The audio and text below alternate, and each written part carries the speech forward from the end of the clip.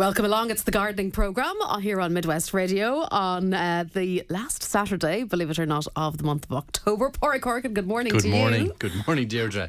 Just before we start out, I just want to reiterate, as we had mentioned there before 9, we're having a little technical difficulty with our text service this morning. So apologies in advance on that front. But our phone lines, I'm happy to say, are working perfectly well. So if people do have a question on the programme this morning or for the programme, and specifically for Pádraig, it's 0818 3055, or you can indeed email us either garden@midwestradio.ie. How are you this morning? Good. I thought I was going to get an easy morning there, no questions. Yeah, no, not quite. We no, just I'm chat afraid. away. No. Chat away for the day. Not quite. I suspect. I knew that when things were a bit too quiet, I thought perhaps it was the bank holiday weekend for a while and people were having a little lie-in, but then I said, no, it can't be quite that quiet now. Anyway, we are going to talk about questions and lots of things in a little bit, but first of all, you've come in with one of my favourite products, I have to say, which is honey. Yeah, I know what. You know, there's nearly no need for me to get paid to do this programme. I love honey, and it would be out of the sweet things, I like jam or marmalades or anything like that. It is way and far my favourite. And it's such a natural product as well. And I suppose a lot of beekeepers are saving their honey at this time of year and have been over the last couple of months. But in particular, we have the Westport Beekeepers Association. They're going to be in Turlock, in the Garden Centre in Turlock, today and tomorrow as part of a wildlife focus that we're doing. So we have a number of talks on today, Saturday, Excellent. at 3 o'clock, just advising people about wildlife in the garden, because we're coming into that time of year where the garden birds, the songbirds, will need some support in terms of feeding and looking after. We had some questions, I think, during the last couple of weeks about hedgehogs. We did, yes, indeed. So we decided to do a wildlife focus. Excellent. And as part of that, the team, Dermot and the team from Westport Beekeepers Club have decided to come to Turlock and Castlebar. They're going to bring along some of their beehives, without the bees, of course. And they're going to bring along a lot of information, a lot of advice, but in particular, they're going to bring along some honey. Yummy. This year's crop of honey. And in particular, when you and I were just chatting earlier about honey, and because again, I love honey as well, and this time of year where porridge is coming back on the menu, and people love to dress porridge up with honey. A little bit of honey, yeah. Yeah, there's such a wide variety of different honey available, but in particular, I would advise people to consider the local producers, because not only is it fantastic honey, but it's also full of the pollen and nectar of the native plants that the bees have been foraging on over the summer period, because the workers forage within a 3-mile radius of the hive. So they're collecting. Okay, they don't go any further than 3 miles. They don't go any further than that. Okay, their little radar kicks in and they stay very much. Well, you can imagine 3 miles. Well, it is. Yeah, if I was to do a 3-mile radius every day, Pádraig, I'll tell you. There you go. It would stand to me. So the bees forage within a 3-mile radius of the hive, and so they're collecting very much the local pollen and nectar. So for listeners that might have allergies to pollen, particularly hay fever, it's a great way of building up your own immune system to take honey over the winter season, because you're ingesting basically the pollen and the nectar from that season. From that season. The bees have converted it into honey, into sugars, and the local honey, particularly the Westport honey, contains all the native flora and fauna that we find, the gorse and the fuchsia and the heathers and all the popular native plants that people might have an aversion to pollen during the summer period. So it's a great way to build up resistance. And the other side of that, of course, as well, is that kind of honey kind of can infuse a little bit of the flavour, if you like, of the plant where the pollen is taken from. Because, you hear of lavender honey, and then you have orange blossom honey, exactly. and all these 1,000,001 different kinds of honeys. Yeah. But it'll be that little bit distinctive as well for people who maybe have a good strong palate. Oh, absolutely. And are able to take that. Take heather honey it's like treacle. It's a very dark coloured honey, very, very rich, which is completely different to, say, rapeseed oil or heather or honey from lime trees. But what we tend to find in the west of Ireland, because we've such a great diversity of plants, you get a great diversity of pollen contained within the honey. Whereas up the country, where you've got, say, rapeseed oil, acres and acres of rapeseed oil, then the bees will only forage on that particular plant, and you just get the one type of pollen or nectar within that honey. So, in Westport, for example, or in Mayo, the honey tends to be a whole variety of different. So they'll feed on the fuchsia, they'll feed on the gorse, they'll feed on the wild heather, all at the same time. So you're getting a whole variety of different pollen and nectars coming in back into the hive at the one time. So it tends to be a better honey, particularly for people that might suffer from allergies to pollen and particularly hay fever. It's a great way of building up an immune system and a lovely product anyway to eat. Absolutely. And also, whatever about the medical beneficial aspect of it, it also tastes very good. Do you want to taste a bit? I brought in a couple. Oh, you brought in a couple of spoons. I'll have to have a little taste.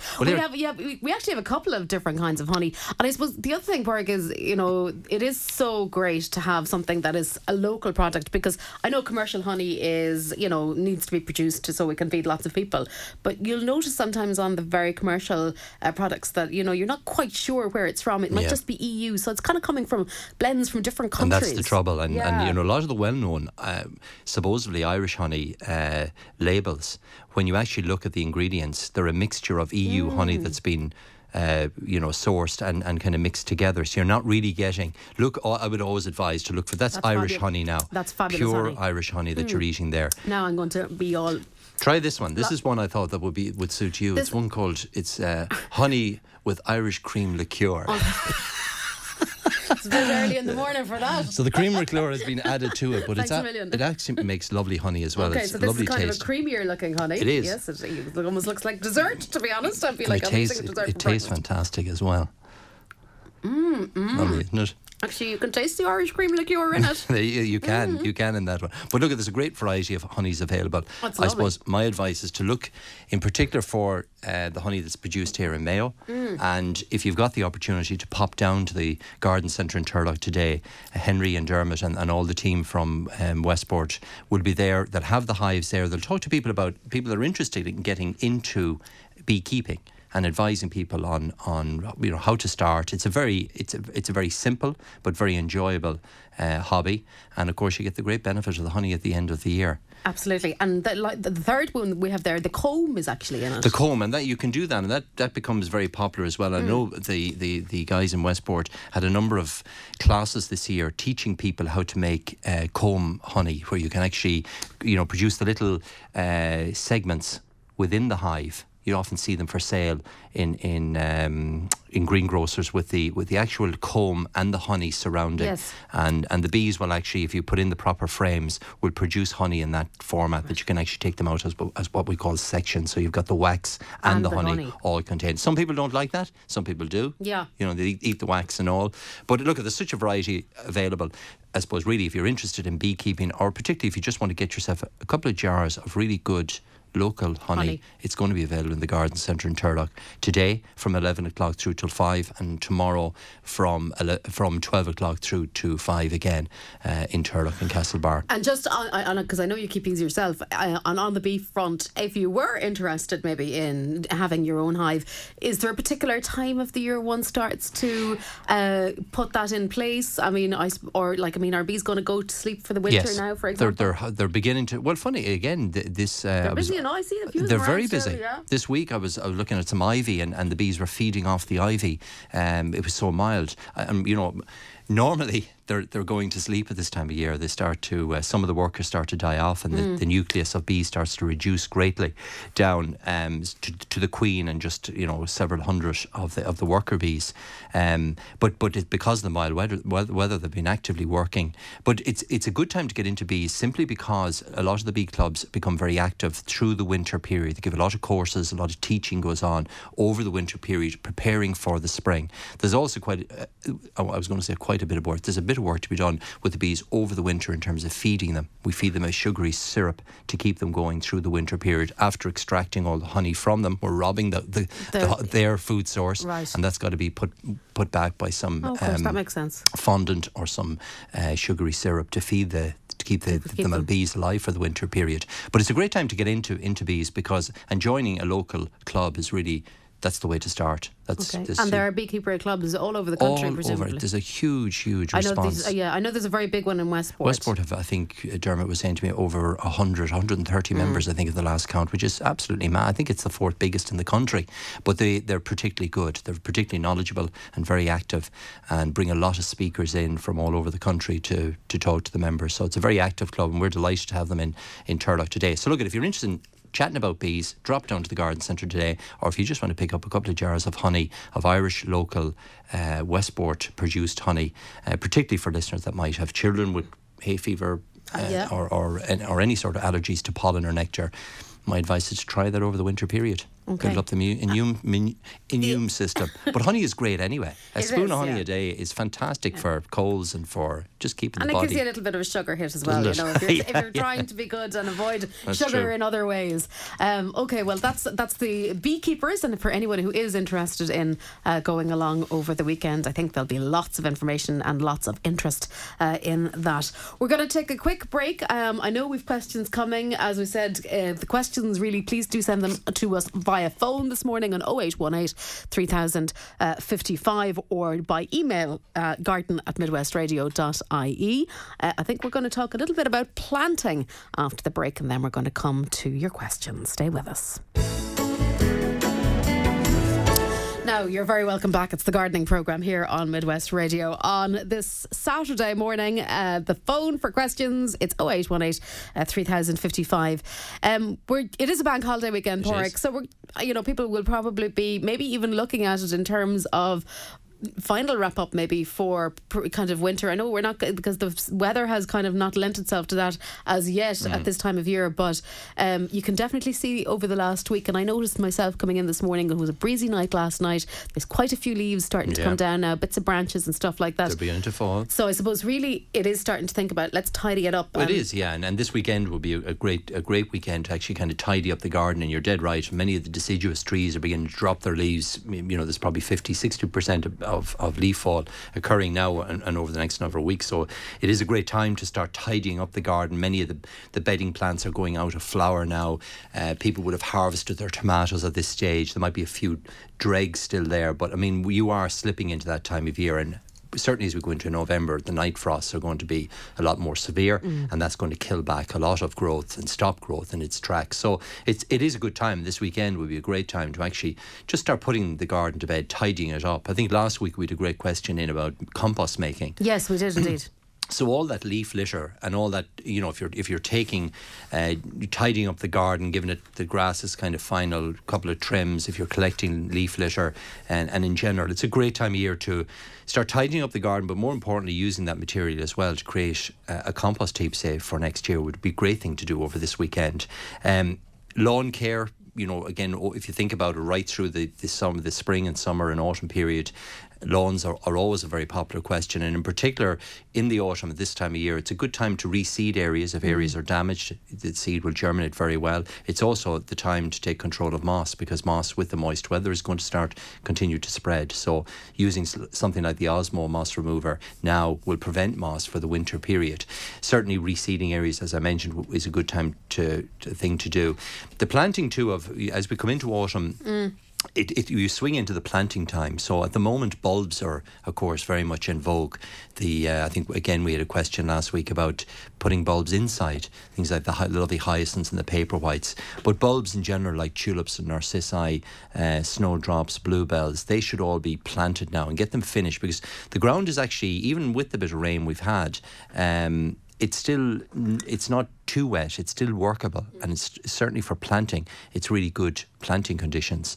Putting in new hedges, this is the time of year for actually planting hedges, and we'd very quickly start coming into the bare root season, which is the time of year where hedging plants and trees and shrubs in general are offered without pots. With bare roots, it's a cheap time to buy them, but a great time to plant them as well. So if you've got an area in the garden that you've got to put in a large hedge or a lot of trees, then coming into the late autumn, late October, November period is the time to actually start planting bare root plants. I actually brought in Yes, you brought in some cuttings, and you brought in I think they're all laurels. Got to hope I'm right when I say that.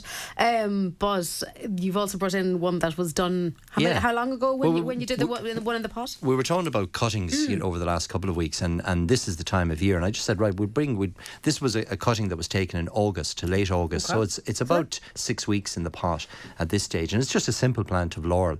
This is a great time. You take cuttings, young wood that was produced this year on plants. That's the sort of material you're looking for. Something that's no more than about the cutting there is about 6 inches long. Yep. And all you simply do is take off some of the lower leaves. Right. And as you can see from the cutting that is rooted, we sliced The top of the the leaf. top of the leaf, and that just reduces down the loss of water. So it stops the cutting from drying out before it gets an opportunity to root. So you simply just slice the leaf in half, and that just helps. Pork is just using a secateurs there to do just that. to cut it down, cut down the leaf's surface, and all you do to that then is put a little bit of rooting powder on the base. On the base. You can either take a heel like this here, or you can cut the stem at a node. Simply put it, even a small pot like that, and that's only a 3-inch pot, you could put 4 or 5 cuttings into that, and they'll root over a 6 or 7 week period. So it's a good time of year for taking cuttings in general. Because you can even see there, and now I know this is radio and people are listening to us describe this rather than actually seeing it physically, but even above the soil porrick, you can see that it's just got 2 little nodes coming on, 2 new leafed shoots there, just here at the node itself. Exactly, Yeah, and that's so would they have come on as a result of the potting, or would they have been there before you put that well, in? they're there at the leaf axil where the stem joins the leaf. The little bud is there, and that's going to shoot out, initiate the new growth. So you'll have 1 from here, 2. You'll have 3 very strong shoots on that plant. Now the buds are beginning to swell at the moment, but they really won't kick into growth until March of next year. But that little cutting, because it's rooted already, will put on certainly a foot, maybe 15 inches of growth over the spring and summer of next year. So I suppose the point is it's a good time for taking cuttings in general in the garden. They were taken in August. You can certainly take them over the next 4 or 5 week blackcurrant cuttings, gooseberries, laurels, hedging in general, fuchsia in the garden, hypericum, hydrangeas, all of those plants. Very, very, it's a great time of year. But do remember to get yourself a little tub of rooting powder. That's Doff hormone rooting powder. A tub like that, a small little tub like that, will do about 500 cuttings. So you'll have it for years. And my advice, it's like talcum powder.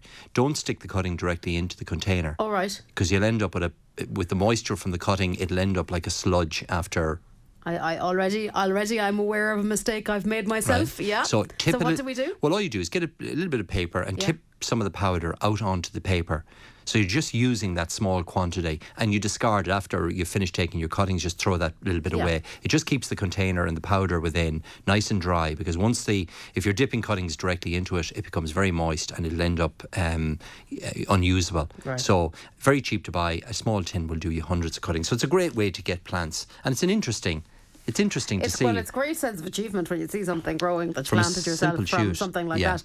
And I think just to reiterate, the actual cutting of the leaves that are on the piece that you're going to the cutting that you're using. That's very interesting. I haven't really seen that before. One would have thought that maybe you would damage the cutting by doing that. So you're actually sending the growth, if you like, down to the roots rather than allowing it to go out from the leaves. What you're simply doing is just reducing the leaf surface, particularly for evergreens like laurels, rhododendrons, anything that retains its leaf in the winter. By cutting back the leaf by 50%, you're just stopping the loss of water. So the stem won't dry out before it gets an opportunity to root. Now, if it's a deciduous plant like a hydrangea, you can strip off all of the leaves, take them off completely, entirely. So just have the naked stem with the little buds coming off it. If there are any flowers on them, make sure you remove the flowers. So a rose cutting, take all the leaves off it and take off any flower buds, and take the cuttings with roses about a foot long, about pencil thickness. Cut them at a node, put them into the rooting powder, stick them into a pot like I've shown you there, and you've got yourself some lovely plants. By December they'll start to root, by certainly January, and then you can plant them out of doors from there on. And in terms of the compost then that's in the little container that you're putting it into? It's a mixture of regular compost and perlite, which is a very light material, or sand if you've got gritty sand at home. 50-50, so you want a very free draining compost. That's effectively, it doesn't need any nutrition, because all it's doing is rooting. Right. So regular compost with 50% regular compost, 50% sand or perlite mixed up, nice gritty mixture, and the cuttings will root no problem whatsoever. A bit of water. The compost should be moist, as you'll see it there. It's moist, but it's not dripping. And cover them with a polythene bag, something like a butcher's white milky bag, cover that over. That just again helps to stop them drying out as well. But well worth it. And a lot of cuttings, like hardwood cuttings, like say blackcurrants or gooseberries or even roses, you can actually put them outside. You don't have to put them in pots. They can be literally put out into the garden soil. But again, put the compost and sand down through it. So that's something that could be done. But really, you're dead right. I mean, it's really the tidying up. Bedding plants are going to be going over now. Window boxes, hanging baskets. Yeah. Although some people's are still out, and we were commenting on this in our own house during the week. Well, not mine, but in my mother's, which is the much better garden than mine. And like, because when I went out the other day, there was this fantastic gladioli up and still ready to come out and flower. My God, that's very late for gladioli. Yeah, and there were some dahlias. Dahlias are lovely at the moment. And what else was out? Because I had to comment. Nerines were out. The nerines, they're beautiful at the moment. And they would be associated with autumn flowering. Yeah, nice bit of colour. But the dahlias are still blooming really well, and anything that's still flowering, leave well enough alone. Allow the dahlias until we get the heavy frost. Don't start lifting them until they actually start to go back, and that'll be the first or second night of heavy frost. But if you've got summer bedding, your marigolds or your busy lizzies or whatever, if they're going over, don't leave them for another week. Take them out now while the ground is still workable, and you can put in some autumn and winter bedding like winter pansies, wallflowers, sweet williams, which will flower in spring of next year. Some will flower this winter, like the winter violas, winter pansies. The primulas are coming into flower at the moment. Just if you want a bit of colour, say in pots or containers that have gone over at this stage. So that's something that can be done. And autumn then is also associated with fruit. Yes. Fruit planting. So pruning of fruit. So the pruning back of, again, as the leaves start to fall off plants, pruning back of apples, pears, blackcurrants, gooseberries, all of those can be tidied back at this time of year and pruned back. And by pruning, you can also then propagate any of the slips that you take off them if you wish. But it's also a very good time for planting. The planting of apple trees, pears, plums, blueberries, strawberries, rhubarb. This is the time of year, if you're interested in putting fruit in the garden, to get some plants and get them into the ground. They'll root over the winter period, and they'll be there then very strongly rooted going into the spring of next year. So we always associate fruit both from a pruning aspect, but also from a pruning aspect, but also from a planting aspect. At this time of year, it's a good time to put fruit back into the garden.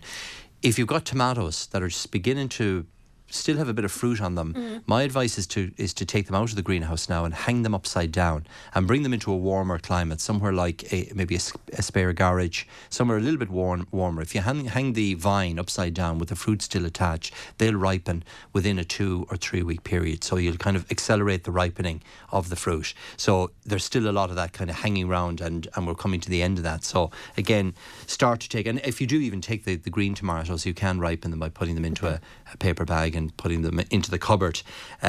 Climbing roses will be the other thing that at this time of year, it's late October, early November, climbing roses in particular should be pruned back. So again, you're shortening back the long stems and shortening back the side shoots as well. So it's a good time to do that. And herbs, if you've got herbs in the garden, take some of them now and dry them. So if you've got thyme or sage, good idea. Yeah, just cut some of the stems now. Wrap a bit of rubber band or a piece of string around the base of the stems and hang them upside down in the garage or maybe in the larder or somewhere dry, somewhere warm, and they'll dry. Slowly they'll dry. The essential oils will be kept in the herbs, and then you can use them as dried herbs through the winter and spring period, or else freeze them. Yeah, because they've been growing really well. I was looking at parsley this morning actually, and there's huge amount of growth on herbs. So things like sage, thyme, rosemary, all of those have been growing very strongly over the last couple of weeks. So take them now, because again, once we get into the frosty weather, they'll start to go back and you'll have less cuttings. Or if you have them in pots or containers, if you're lucky to have a greenhouse or a tunnel, move them in there for the winter, and they'll continue to grow during the winter period. So it's that type of work, Deirdre, that people should be at. It's really a kind of a tidy up time of the year on one side. Propagating plants, certainly from cuttings, can still be done, but also a planting time of year, in particular bulbs, roses, fruit trees, trees in general, hedging plants. We're coming into that time to start planting. Great. Okay, let's have a shot at a few questions, Pádraig. And again, as you said, text number not functioning. Apologies this morning, but our phone lines most certainly are. So it's 0818 3055 if you have a question for us. We're going to start on the questions front with hydrangeas. A listener would like to know their hydrangeas have not bloomed this year at all. They're wondering, would they need a feed, Pádraig? Well, if I got a penny for every time we answered a hydrangea question, it must be one of the most popular plants in gardens. Yeah. Well, I suppose because they're big and they cover they're a big and they're blousy and they're fantastic and they're so easy to grow. And this is typical of hydrangeas. Hydrangeas not flowering can be for a number of reasons. First of all, if you put in young plants, they tend to do a lot of growing for the first couple of years and then settle down to flowering. If you prune them too severely, so if you just prune them back very hard like a rose bush, they'll skip flowering for 1 to 2 years and then come back into flowering again. So the pruning of hydrangeas is very important. When you're pruning them back, leave it till the springtime, till March or early April, and only remove the shoots that flowered last year. And you'll know those shoots because the old flowers will still be attached to them. Don't prune back any of the younger wood because that's where they bloom that coming summer. You can induce or help to induce hydrangeas into flowering by using high potash feed. So rose fertiliser in early spring in March and April, followed by sulphate of potash itself, will help to settle down the growth of hydrangeas and bring them back into bloom. So my advice is, look, leave it alone at this time of year. It's dormant, it's coming into the winter period, it's going to start to lose its foliage and become dormant. So you don't feed them, you leave them alone. Come the spring, you need to prune back. In this instance, don't do no pruning because obviously it hasn't flowered. But for listeners that have hydrangeas that flowered well this year, prune the shoots back in late March, early April, and only remove the shoots that actually bore flowers. Leave the other shoots to develop. Give them a good feed of a rose feed, a high potash feed in April, and again in mid-May. And a little bit of sulphate of potash during the summer is very important as well. And that'll bring your hydrangeas back into flowering again. So don't give up on them. The lack of flowering has either been too heavy pruning or the plant's just been too young to come back into bloom. So give them an opportunity and they will. But high potash feeds help to bring hydrangeas into bloom. But really at this time of year, you leave them alone. Right, so let them rest over the winter. Let them rest over the winter period. Okay, and feed them well then. Come the spring with a high potash feed, yeah. What's the best way to prune autumn fruit? Because you did just touch on this actually, that this is the ideal time for this. Somebody has raspberries and they're wondering, does the cane need replacing every couple of years? Well, it depends. First of all, in terms of pruning, there are two types of raspberries. You've got summer fruiting raspberries, which by definition flower and fruit in the middle of the summer. You're picking the fruit in June and July. And like our friend the hydrangea, funnily enough, when you take the fruit off the summer fruiting raspberries, you remove the canes that bore the fruit. So you'll have canes with fruit on them and you'll have lots of young canes growing from the ground level. So you only remove, during the middle of the summer, around July, early August, you prune out the canes that bore the fruit this year and allow the young ones to develop. There are also autumn fruiting raspberries, which the fruit have just been picked off them. So they fruit September, early October period. With those, and there are varieties like Autumn Bliss, any of those varieties, you prune them like a rose bush. So once you take the fruit off them, you prune them right down to ground level. Okay. So depending on the variety of raspberry you have, and by when it fruits, whether it's a summer or an autumn fruiting variety, you treat them slightly different in terms of pruning. The pruning kind of reinvigorates the plant. It encourages lots of new growth. And as long as the plants are healthy and growing really well during the summer, there's no need to replace them. So, unless they're weak or there might be yellowing of the foliage, a bit of virus in them, there's no real need to replace raspberries. No more than maybe every 5 or 7 years you could possibly replace them. But for other fruiting plants like blackcurrants, gooseberries, we are coming into the time of year to prune them. And again, blackcurrants, you prune out the old wood. You don't, again, mow them all back. You just simply take out the darker wood, the wood that's really dark, is kind of blackish in colour, and you take out about a third of the overall shoots on a blackcurrant plant each year. So every 3 years you're rejuvenating the whole plant. So we're not just mowing them all back, we're selectively taking out about a third of the oldest shoots. So important to think about that if you have blackcurrants. Yeah, but in general, fruiting plants, apples, pears, all of those are pruned at this time of year. The only fruits that you don't prune are the stone fruits like cherries, peaches, nectarines, plums. They are left until springtime. Yeah, but all other fruiting plants can be tidied up for the winter period. Okay, one more and we'll take a quick little break. the old white lilies, the calla lilies, which are beautiful. Lovely, I love them. A listener would like to move them. When is the best time? Well, it's actually a very good time now to be moving plants in general, particularly evergreen plants. Now, calla lilies, first of all, they're the arum lilies with beautiful big flowers. They're herbaceous plants. They die down at the end of the winter. But anytime from now on, you can dig them up and move them. And the great benefit of moving them is that it allows you to split them. And they split very well, like dividing up a rhubarb clump or any clump of a plant. You dig up the calla lily, take all the roots, they're a very fleshy root, get yourself a sharp spade and just split them in 2s or 3s into clumps that are about 8 or 9 inches in diameter, about the size of a reasonable sized dinner plate sort of size. Okay. And then replant them back into the garden. And generally I would advise put back in clumps of maybe 2 or 3 to form one large plant. So now is a good time, dig them up, split them up, tidy back the foliage and replant them then somewhere else in the garden. They do like a soil that is rich and holds moisture.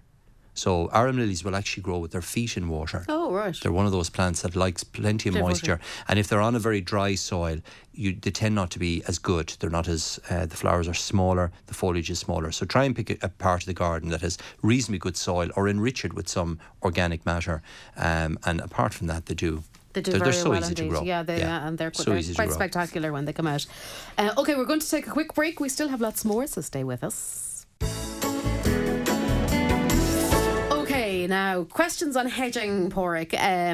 2 actually. Well, I suppose they're both beech. One is copper beech, the other I guess is regular beech.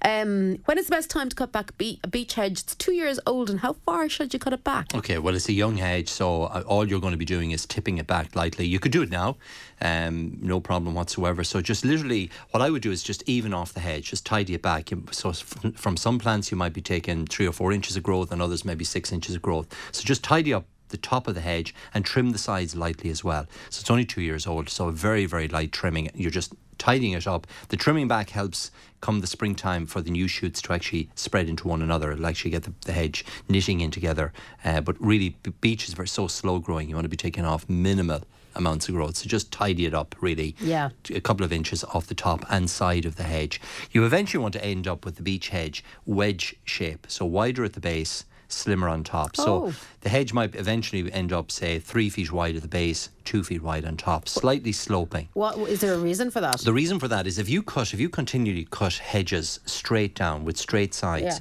they tend to belly out on top because the growth, you've got straight sides, the sap in the springtime shoots right to the top of the hedge and it tends to start filling out on top. So you get this inverted hedge with a fat head and a slim bottom. Right? Whereas if you do it in the opposite way, if you actually have it sloping cut, the sap doesn't rise to the top as quickly. You tend to get the sap going out to the sides. You get a far more better finished hedge, holding its foliage right to ground level. Right. So slightly wedge shape. Now it doesn't have to be too pronounced, 3 foot to 2 foot or 3 foot at the base, maybe 2 foot 6 inches on top. So always cut them slightly upwards and inwards when you're pruning a hedge. I suppose if you think about it, a lot of hedges do actually look like that. They do. They tend to belly out on top, particularly the Landii, privet, beech can happen over time as well. And once that happens, then it's very hard to reverse that because it's kind of established itself. So starting, as young as possible, and this is only a 2-year-old hedge, slightly trim it. But keep that in mind that you try to keep the base of the hedge slightly wider than the top of the hedge. Okay. And the other beech question? The other beech then it relates to a copper beech, and the listener bought bare root beech hedge in 2011. Okay. Now they've never come to anything. They were 2 foot in height. They don't have much shelter. They're very near the sea. Right. The leaves come out and fall off. The top of the trees look as if they're dead. Now they got sea mungus, but it hasn't done any good. However, they do have another hedge with the little red flower on it, and it's doing very well. What do you think? What, the little hedge with the flower is? Yeah. Well, Porrick, I don't know, it could be would it be a fuchsia or... Good. Yeah. Maybe, or my old friend the Escalonia, which is no longer in my garden. Right, there you go, and not in a lot of gardens. But look it's a seaside location. Beech, by its nature, is a very slow-growing hedge, a slow-growing tree. It will grow in seaside areas, but extremely slowly.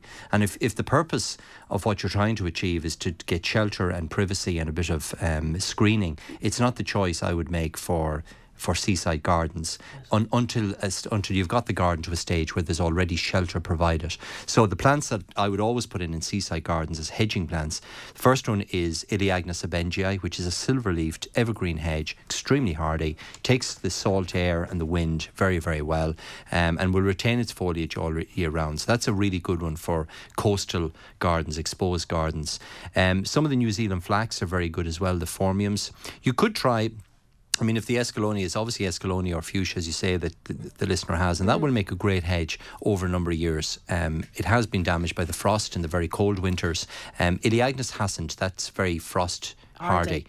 So if you want to kind of try it and tested hedge for seaside areas, I would go with Elaeagnus abengii. It's a very tough one. So the beech is always going to suffer in those sort of conditions because you've just got the wind, you've got the salt air. It's a deciduous plant anyway, and it's slow growing by its nature. So it's not the perfect choice for a seaside location. It will struggle, it will grow over time, but it's going to take it years to do anything, and it really won't achieve what the listener wants.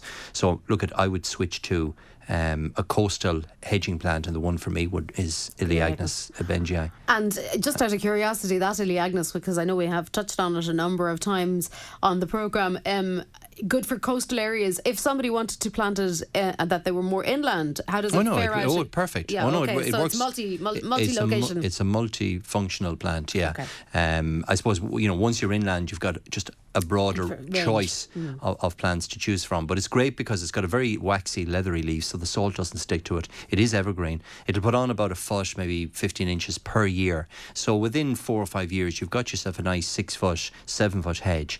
And that takes the initial battering. It'll take the salt air, it'll take the wind, it'll provide shelter to the garden. So if the listener even could plant that Elaeagnus on the wind side of the beech hedge, yes, and provide some protection to the beech, you'd be surprised how well the beech will come on. Okay. And putting on fertilisers like Sea Mungus, I mean, it is a tremendous fertiliser. It's a really good fertiliser to use, but it's not going to do anything because the conditions aren't going to allow the fertiliser to do what it would normally do inland. Perfect. So the beech will always struggle in those until you provide some shelter for it.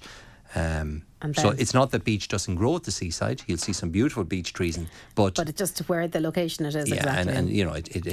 it's not the suitable plant. The conditions it's contending with. Now beech is a super hedge. I mean, I highly recommend it. You'll see it particularly in the Midlands in Mullingar. It takes the frost. It makes a lovely hedge because it's slow growing, so it doesn't require a lot of trimming when it establishes itself, and it comes in that lovely purple shade, the colour of dillisk, which is lovely as a colour in the garden. So it's a highly recommendable hedge, but not in a seaside location. Okay.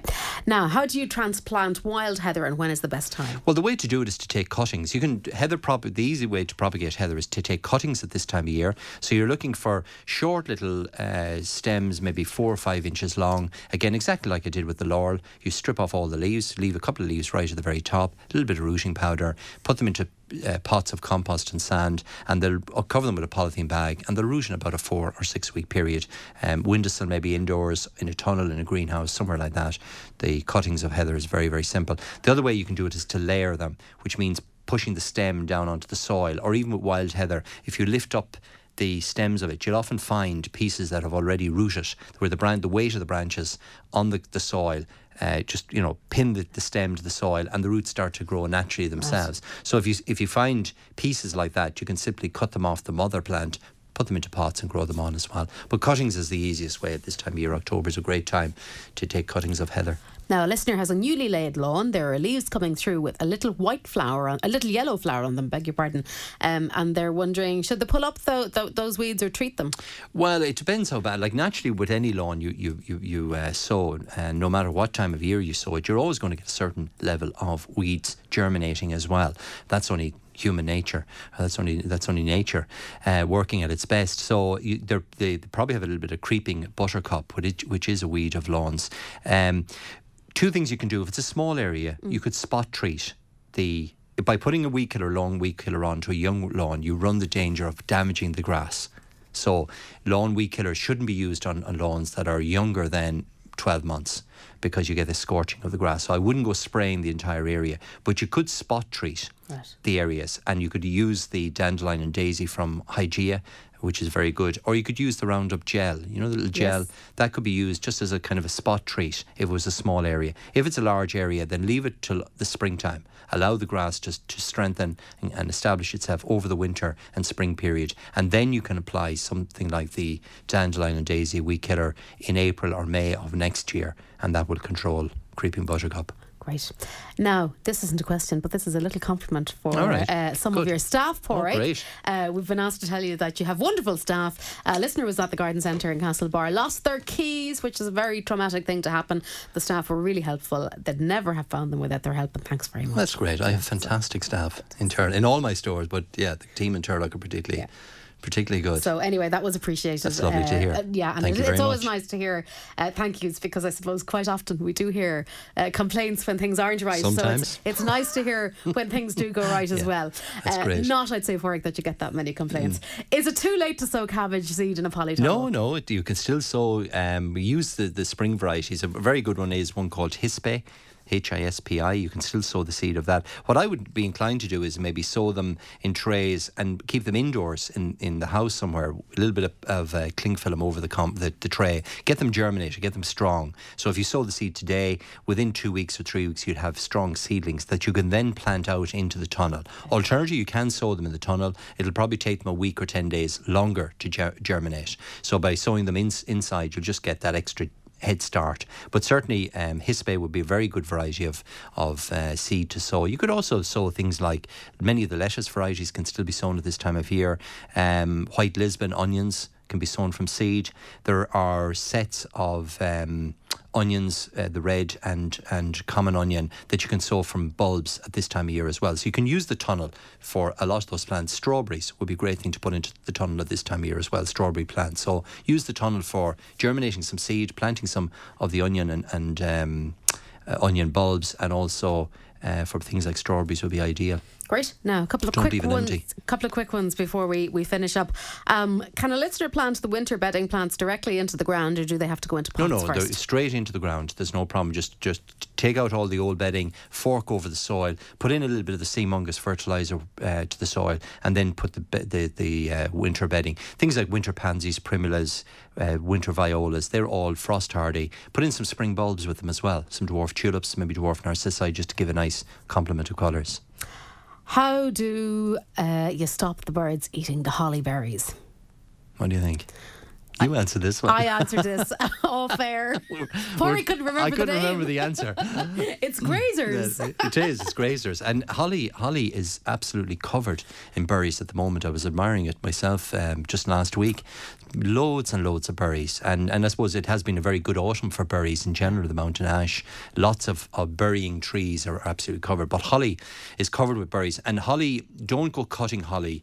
An old thing was to cut the stems and stick them down the ground. Holly will wither once it's cut, so don't go take them off the plants. But if you use the treatment grazers, which is, we normally use it to keep pigeons off cabbage, it's basically calcium, and you mix it up in water, you spray it onto the berries, and birds dislike the taste of that. Okay. Now, today is supposed to be a wildlife day in Hawkins. We're encouraging them into the garden, not getting rid of them. Exactly. So the grazers, they just don't like the taste of the calcium. So if you try that on a couple of the holly plants and see how it works. Yeah. Okay. I have a little garden. I've sowed some carrots. Should I pull them now, and should I store them in sand? Well, the carrots, yes. I mean, coming to the end of October, early November, it's a good time to start taking carrots out of the ground, and they store very well in damp sand. You can either trench them outside with damp sand or damp soil, or put them into a garage, a dark, cool garage again, and put them in layers of damp sand, and that'll hold them for the winter period. Excellent. And last one, I think. My daffodils have been planted 3 years. They have never flowered. Oh, God. Lots of green leaves, though. What's wrong? Well, don't give up on them. I mean, when you buy a daffodil bulb from the garden centres, the actual flower embryo is already established in the bulb. So in theory, all the bulbs need is moisture and heat to grow. The trouble with daffodils is that as they grow, the bulb kind of shrinks in on itself, and if you don't allow it to die back properly, the bulb doesn't build itself up for the following year. So it's very common, say, where daffodils are planted maybe in a lawn area and they're cut back too early. The bulbs don't you're not allowing the bulb to swell up and produce that flower embryo for the following year.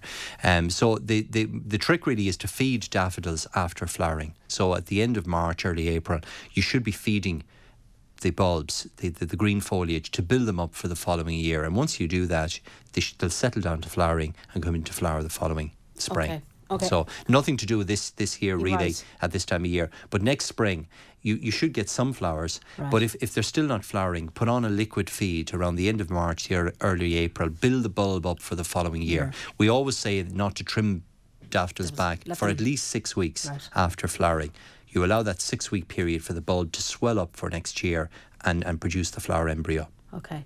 I had some green leafed daffodils. Yeah. And actually I didn't cut them back this year, so I'm dying to see what happens. See what happens this year. Or sometimes when the clumps become too heavy, too restricted, the bulbs just can't swell up properly and they need to be divided. But this is obviously only a 3-year-old, so I think feeding next spring will help to bring them back into flowering again. Okay, that's it. The beekeepers are in over the weekend. The guys from Westport, they're in today from 11 o'clock through till 5, and again on Sunday. And somebody wants to know, is it just the weekend the honey is for sale, or can you buy it beyond that? Well, the trouble with the Westport honey is that It'll be sold out. There's not enough of it. Yeah. Exactly. There's not enough of it. So if you're interested in getting in at the weekend, and the guys have, and it'll be limited as well, what they have. I'm expecting to be all gone probably this morning. Okay, so get in So if you pop want in, some. yeah. All right, Pádraig, thanks very much indeed. Final programme of the season will be coming your way next Saturday. Until then, have yourselves a really good bank holiday weekend.